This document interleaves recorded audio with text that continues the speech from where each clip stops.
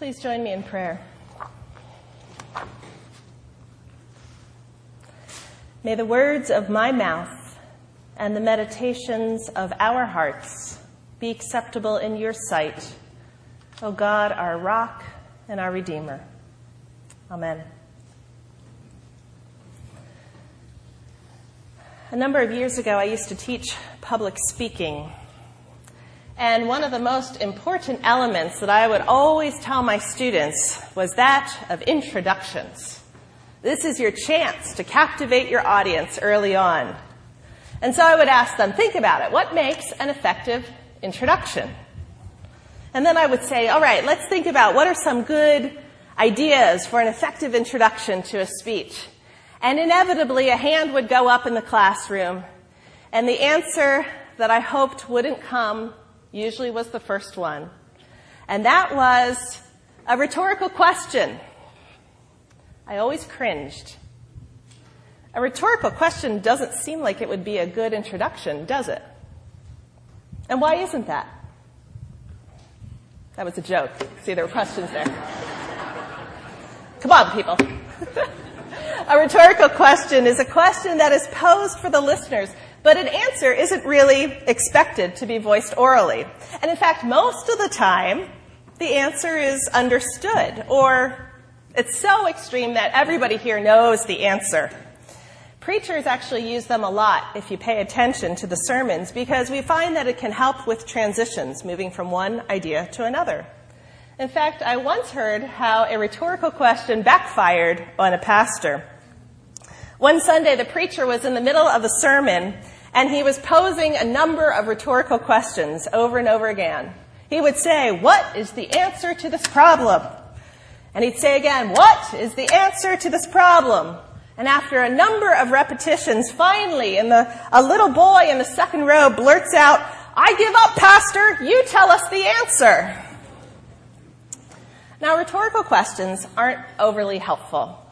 And they definitely are not effective attention getters, especially in a sermon. And yet Jesus used questions, even rhetorical questions, often.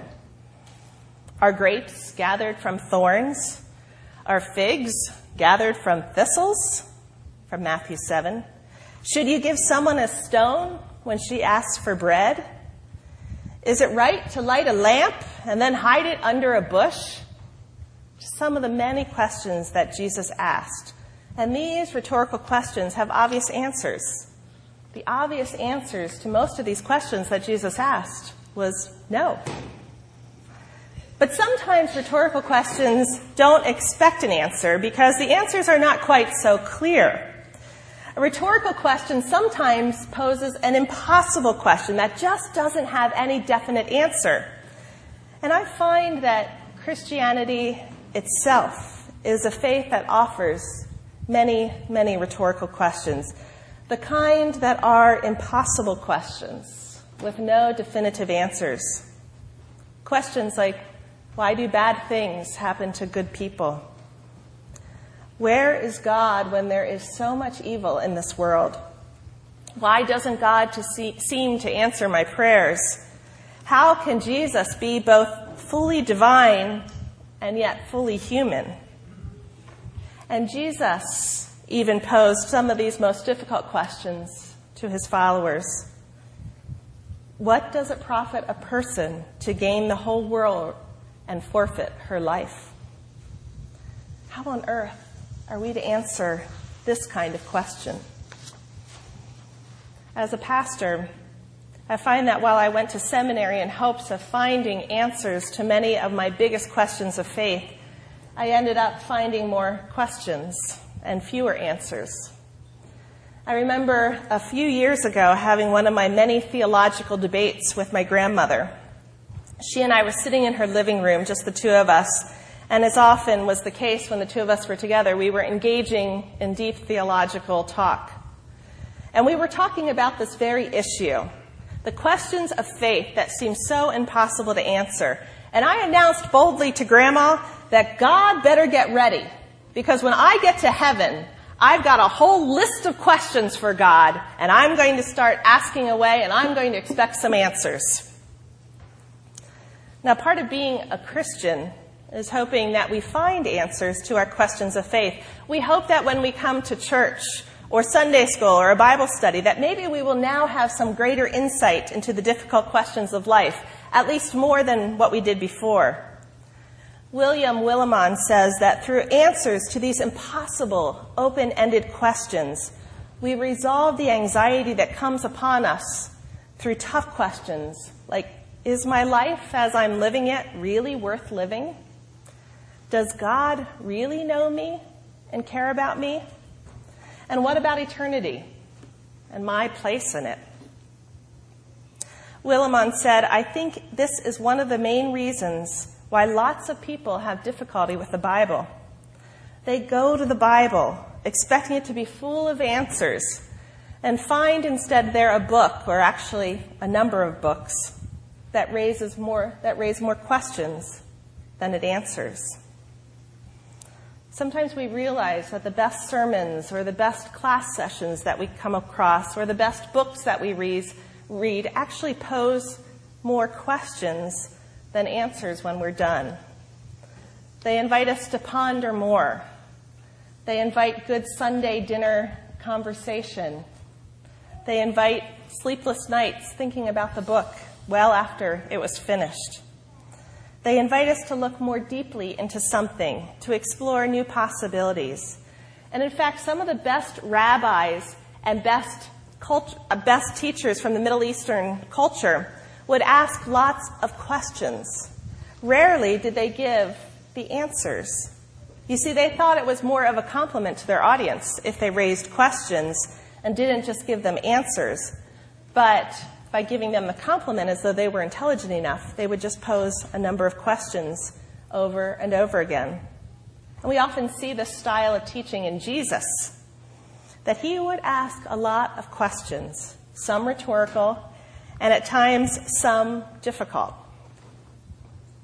And so when I announced to my grandma during that theological debate of ours that I had lots of questions for God and I couldn't wait to find out the answer, Grandma looked at me quietly and smiled. And she said, "Oh, Susan, you better be careful." And she went on to quote, without even looking it up in her Bible, Matthew 12:36 and 37. "I tell you, on the day of judgment, you will have to give an account for every careless word you utter. For by your words you will be justified, and by your words you will be condemned." I shrugged off Grandma's words, thinking she was just too comfortable in her faith. She should actually ask more questions and be more brave with God.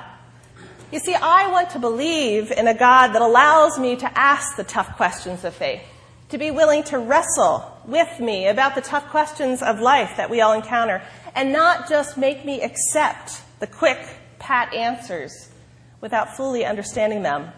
I'm, in fact, okay with living a life that's full of questions, realizing that I may not get all the answers. It seems to me that God, after all, created this incredibly complex, complicated world for us to ask difficult questions.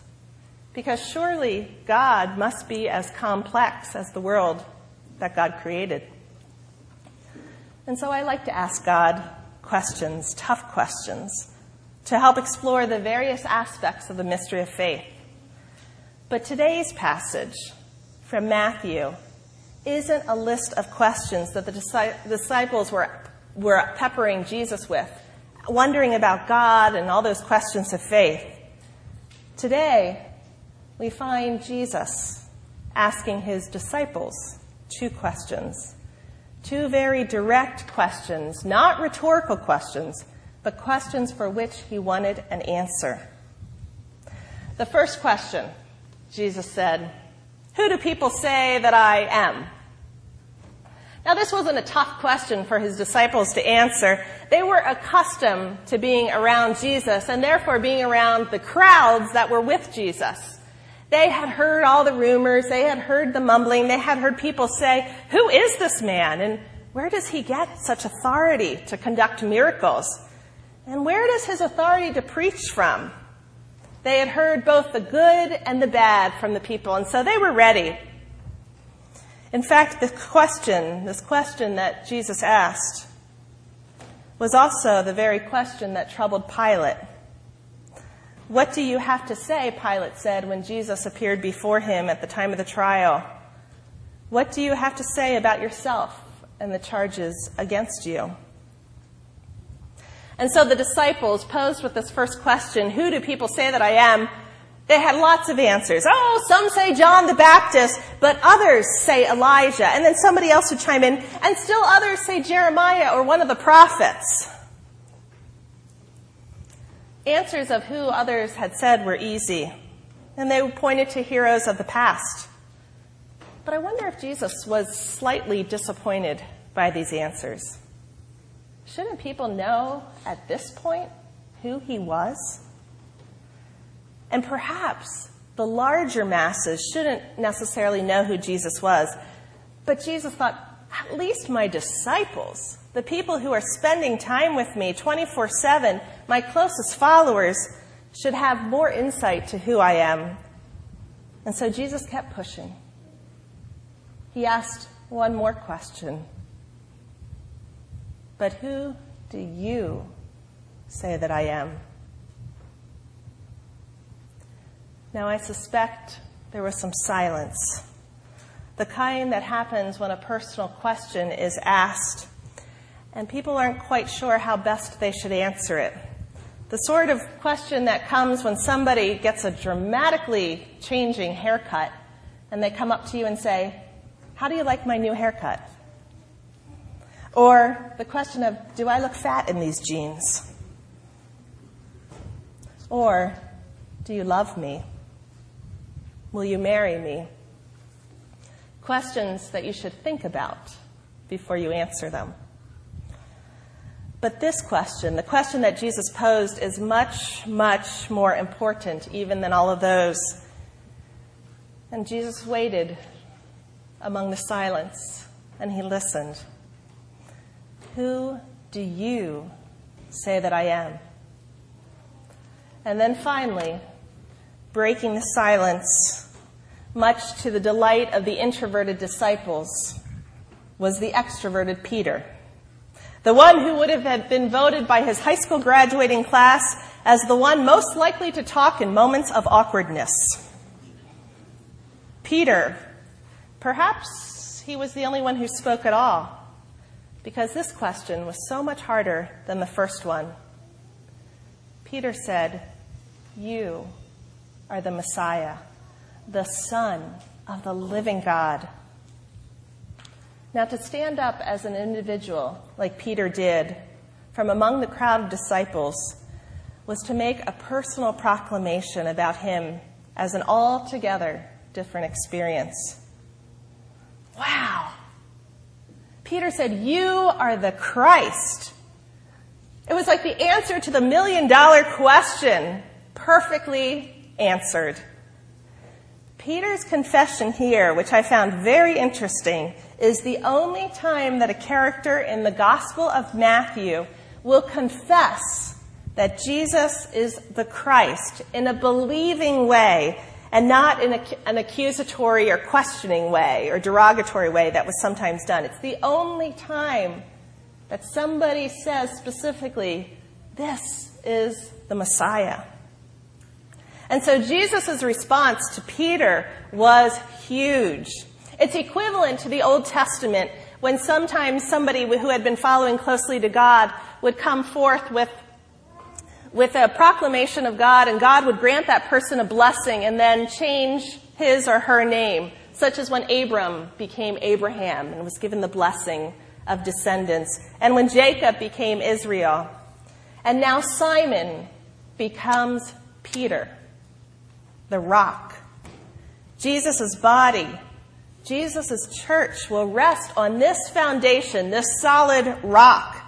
And the rock is not Peter's stability of character that sometimes we often think, but it is, in fact, I believe, his openness to the revelation that we see in verse 17, and the strength of his faith, his willingness to go out on a limb and make this proclamation of faith. And Peter's confession is an example of nonconformity to us. Jesus' reaction to Peter was based on the fact that Jesus understands how hard it is to say such things, to understand as humans that we are not always able to see and feel and touch these things in a concrete way like we so much want to in the world. But what Peter said went beyond that, and he relied on a higher influence. He relied on faith that comes from God. And that is part of our calling as well. But then Jesus went on, and it's so confusing. He said, "Don't tell anybody that I am the Messiah." Here he was saying, what are people saying about me? Who am I? And then when they finally declare who he is, don't tell anyone. It's a secret. Well, I think that the reason Jesus said this was that the time hadn't come to yet announce Jesus' full identity to the world. Jesus had to first teach his disciples what the full meaning of his messianic vision was. Peter's confession marks a turning point in the Gospel of Matthew. It's from this point on that we see the disciples and Jesus taking on a new approach to the life of Jesus.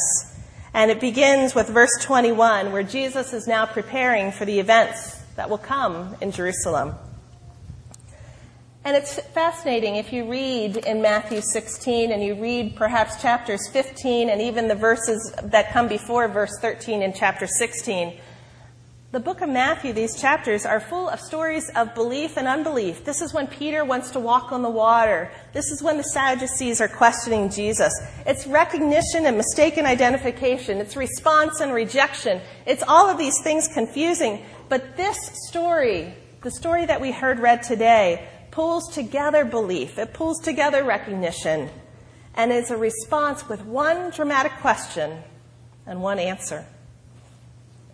Perhaps, after all their doubts and all their questions, it was high time for the disciples to finally have another chance to have it all made clear to them, to understand correctly who indeed Jesus is and was. But I think that there really is no right answer to the question that Jesus posed.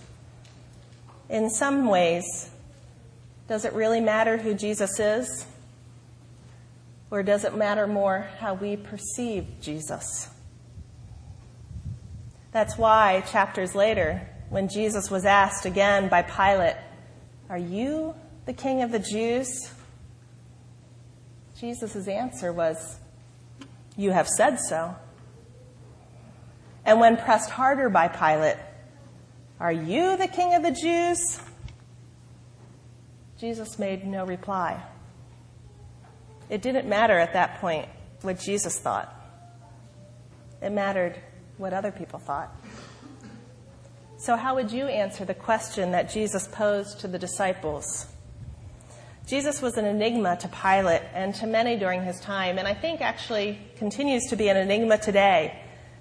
The answer to the question does not come through some deep philosophical understanding or solved as one might investigate a crime on law and order. It's only through faith in Jesus as Lord that we can begin to answer the question. But it goes against our grain that we have to have faith first before we can make this declaration. Martin Luther, who began the Protestant Reformation, said, "I believe that I cannot, by my own understanding or effort, believe in Jesus Christ my Lord or come to him. But the Holy Spirit has called me through the gospel." For Martin Luther, and I believe for all of us, faith is in fact a gift from God. To be a Christian means to walk by faith. Faith that even when Jesus does not come up with straightforward, simple answers, or at least Jesus poses for us the very deepest and most important question. Who do you say that I am? Who do you say that I am? William Willimon says to be a person of faith is to be willing, not simply to put tough questions to God, but rather to let God question us. We can keep asking the big questions of God. In fact, sometimes I think it takes a lot of courage to ask the tough questions of this world. But we also must remember that while we can ask God the tough questions of the world, the most important question that we need to answer is the question that God poses to us through Jesus. Who do you say that Jesus is? Perhaps my grandma was right. Maybe I shouldn't be concerned with the questions that I have for God. Maybe I should be more worried about the questions that God has for me. Sue, who do you say that I am? Now that's a question worth pondering, worth answering. And it's not a rhetorical question. It's a question that requires an answer from all of us. We need to be ready to answer the question for ourselves. Who do you say that Jesus is? And once you've answered that question, be ready for the next question. What are you going to do about it? Amen.